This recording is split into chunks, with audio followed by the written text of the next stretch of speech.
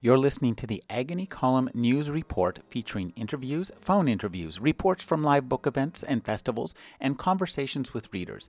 You can find additional news, interviews, book reviews, and more 5 days a week at the Agony Column website at trashotron.com/agony.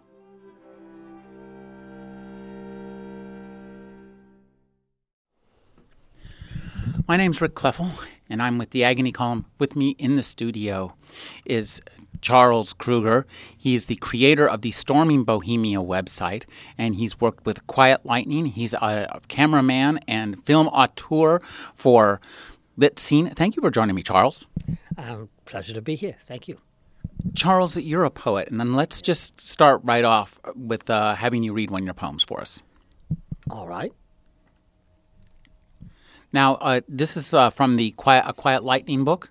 Yeah, the book is called Sparkle and Blink, and every month Quiet Lightning publishes all of the readers. Do they publish before the event or after? It is published at the event. The books are not available until the event, and then they're available online. Okay, but they're actually printed before, so the submissions are made to Quiet Lightning, and the books are printed up ready for the event, where they will see the premiere of you reading the poem that you're about to read right now. Yes, literally days before the event, they're printed up. So this poem is called In Search Of. One time, I took directions from a santero and left a coconut under a palm tree as a sacrifice for Shango. I asked him to send me a lover, and he did. I have a room in my house where I placed a scary mask over the door to keep out evil demons. And once I found 2 yolks inside a single egg, and when I eat a fish, I always look for the genie's ring. There was the time, too, when I sat by a stream rubbing 2 rocks together for an hour, hoping for a vision which finally came in the form of a tree stump in the shape of a bear who spoke to me of love and the future. And once, on a country highway, I tried to hitch a ride, and nobody stopped but the trees and the sky, and I were perfect. And will I ever get back to a moment like that? 40 years ago, and I cannot forget. Give me significance, I cry out, even at the expense of truth. Grant me relief from doubt. Parched for meaning, I would drink seawater and superstition for relief. O Lord, my soul is longing for you, like a dry, weary land without water. Give me a horoscope, give me a magic ring, a song to sing, a coat of many colors, and an eye to see. O Lord, make me holy. And what is holy? Holy is that which signifies beyond itself. That would be you. That would be me. That would be us. Amen. Thank you. That was Charles Kruger reading from his Quiet Lightning. What was the title of that poem? In Search Of. Now, I think that is a really good summary of what I read from the theme that occurs through a lot of your poetry. And it's what interests me about your writing is that you have a very religious bent. I mean, and it's almost a standard mainstream kind of religious bent, but you have an interesting way of questioning the nature of the standard mainstream religion and exploring other things with equal vigor. A horoscope or the code of many colors. Well, I've often said that I've never met a religion I didn't like. I adore religion. I've adored religion ever since I was a child. I like the ritual. I like the ceremony. I like the excitement of being part of it. I'm interested in any kind of numinosity at all. But I don't know that I'm actually a believer. I enjoy the, I was going to say the repertoire of belief. But it's all metaphor to me. I'm not prepared to commit to say I believe this or I believe that, but I like to participate. It strikes me that you like the pageantry, and I think you do the play acting aspect of it, and I think you do a great job of translating the variety of that kind of image into language. So I'd like you to talk about choosing the language for the poem In Search Of, and then read us another poem, and then we'll talk about that one. Well, the language invariably comes from reflections on a personal experience in almost all of my poems. I do the occasional political poem or the occasional didactic poem, but mostly I'm looking for an experience and an image from a particular moment in my life and exploring those. Of course, the central image in this poem that I just read, In Search Of, was standing by that highway when I was just a teenager and experiencing that moment of ecstasy where I felt so connected with the sky and myself and the land around me. And then the other things sort of came out from that in a rippling sort of effect, the various kinds of superstitious things that I'm drawn to. I just like anything that gives me that sense of connection to something more than myself, to the numinosity. I am, in fact, an oblate of a Catholic monastery, of a Benedictine monastery, and I've participated in services, and I've been a cantor in services, and it's a very important part of my life. Even though if you challenged me to explicate my actual beliefs, I'd shrug, because I don't know what they are. I don't believe I feel. I feel my way into religious experience. You know, I'd like you to talk about the experience of writing the poems, because I'm guessing that's part of your religious experience, and your exploration of religious experience is really tied to creating the language in the poems. Very much so. That's really a very perceptive thing to say. It is a type of meditation and a type of prayer to engage in the poetry. I really do believe that the poetry comes not from an expertise with language so much as a state of consciousness.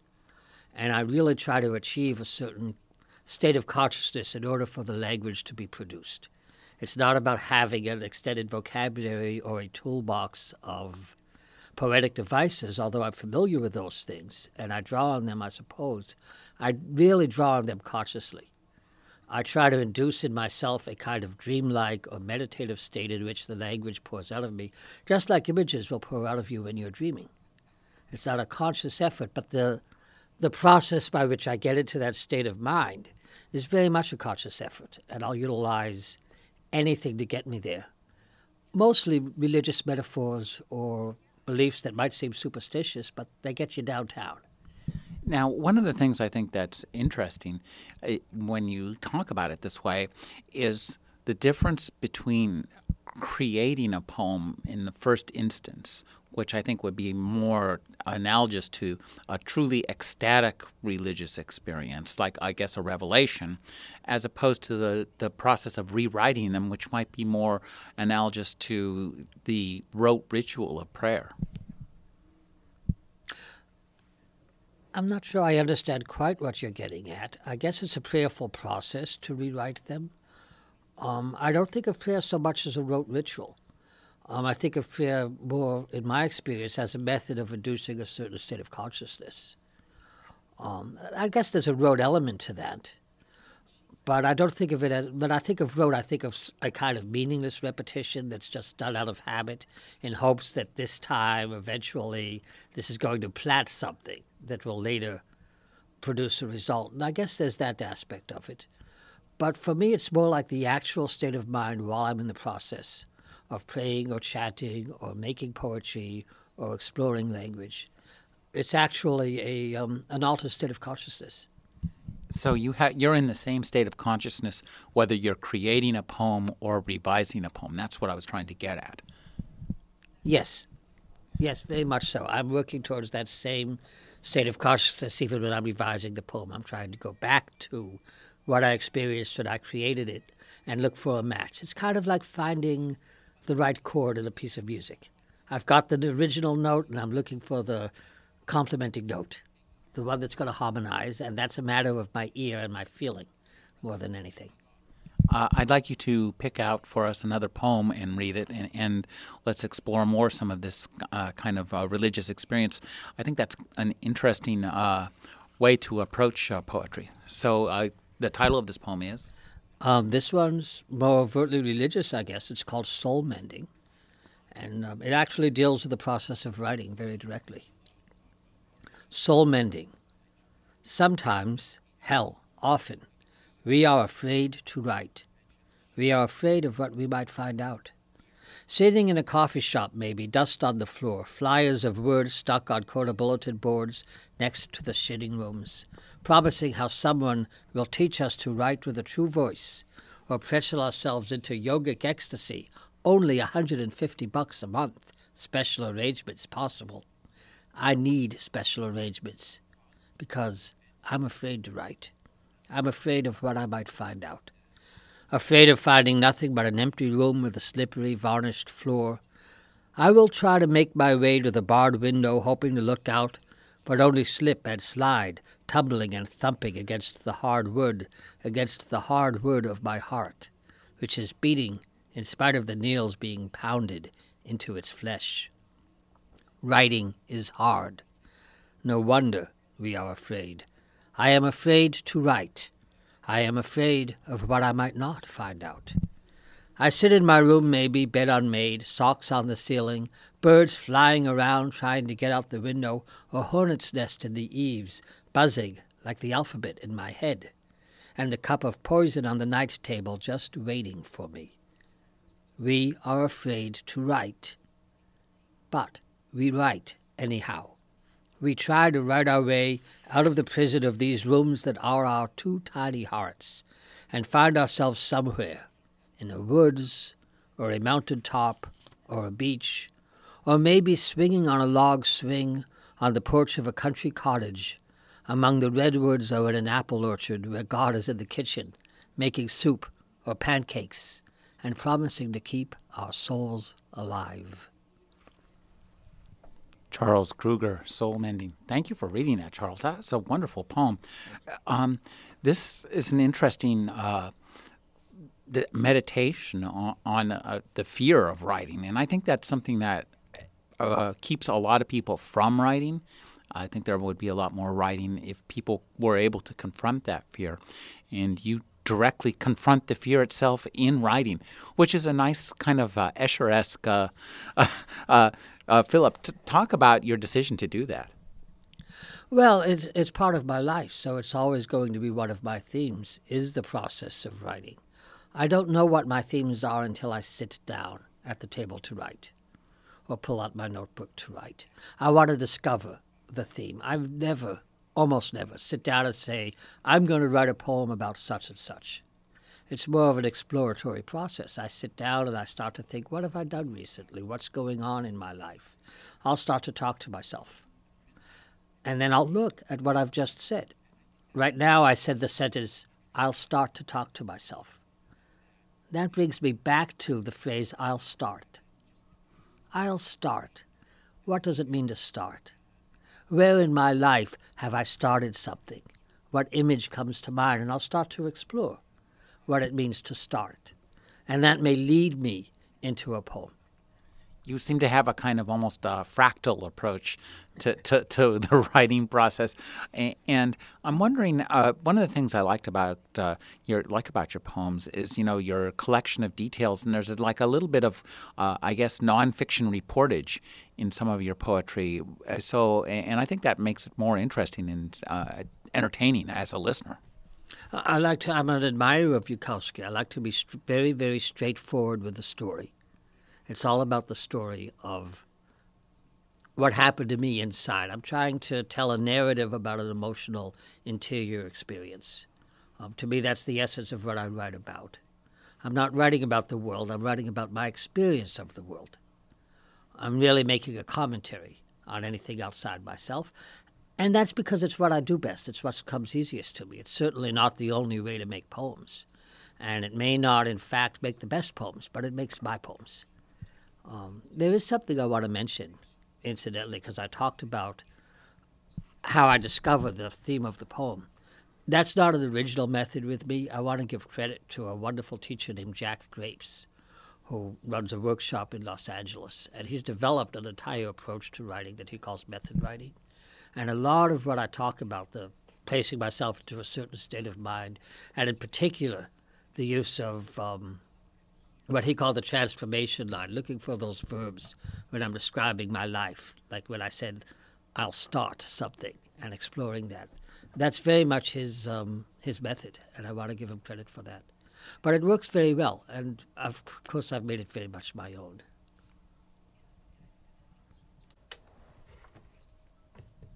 We're getting some signal here. Charles, you spend a lot of time in the literary scene. You work with Lit Scene, so you see a lot of poets. I'm wondering if you talk about how this kind of explosion of poetry around us, which is somewhat surprising, informs and influences your work, your just decision to be able to, your ability to sit down and write. Well, I think people are looking for meaning. We live in an alienated time, of course. The whole century has been an alienated time. And it comes and goes in waves, how intense that feeling is. And right now, especially with the economic situation, it's a very, very intense time where people are looking for some kind of connection, some kind of meaning in their life, other than what kind of job can I get? What kind of work can I do? And the outsiders in this kind of environment have always been the artists. And I think that people are realizing that one legitimate way to live is to live as an artist. I always insist that what's important is not the artifact, it's the decision to live as the artist. To me, that's the most important thing. I want to make good poems. I value making good poems. But my value to the community is beyond the poems that I make. It's in my decision to say, yes, this is a worthwhile thing to do, to devote myself to the creation of art. There's a guy in San Francisco on Valencia Street that goes out with a guitar every day and plays for 6 hours, and he's infamously talentless. And that's the truth. He's like this homeless guy, and he goes out there and he plays. He's extremely eccentric and extremely odd, but I admire him because his value to the community as someone that says, this is who I am and this is what I'll do, and I'm a person, and it matters that I am out here doing this, is very important to me. And I don't care if the music's that great. And in this explosion of poetry that's going on, what's significant about it most to me is that it's creating an environment where it says to everybody in the community, this is worth doing. This is worth giving yourself to. This is worth making a life with. And out of that will certainly be produced some great poets and a whole lot of not so great poets, but great human beings and great community. And that's key. Your life is a work of art. I hope so, yes. I've been speaking with Charles Kruger. He's the creator of the Storming Bohemia website. He works with Lit Scene, and he's a poet himself. Thank you for joining me, Charles. Thank you very much for having me.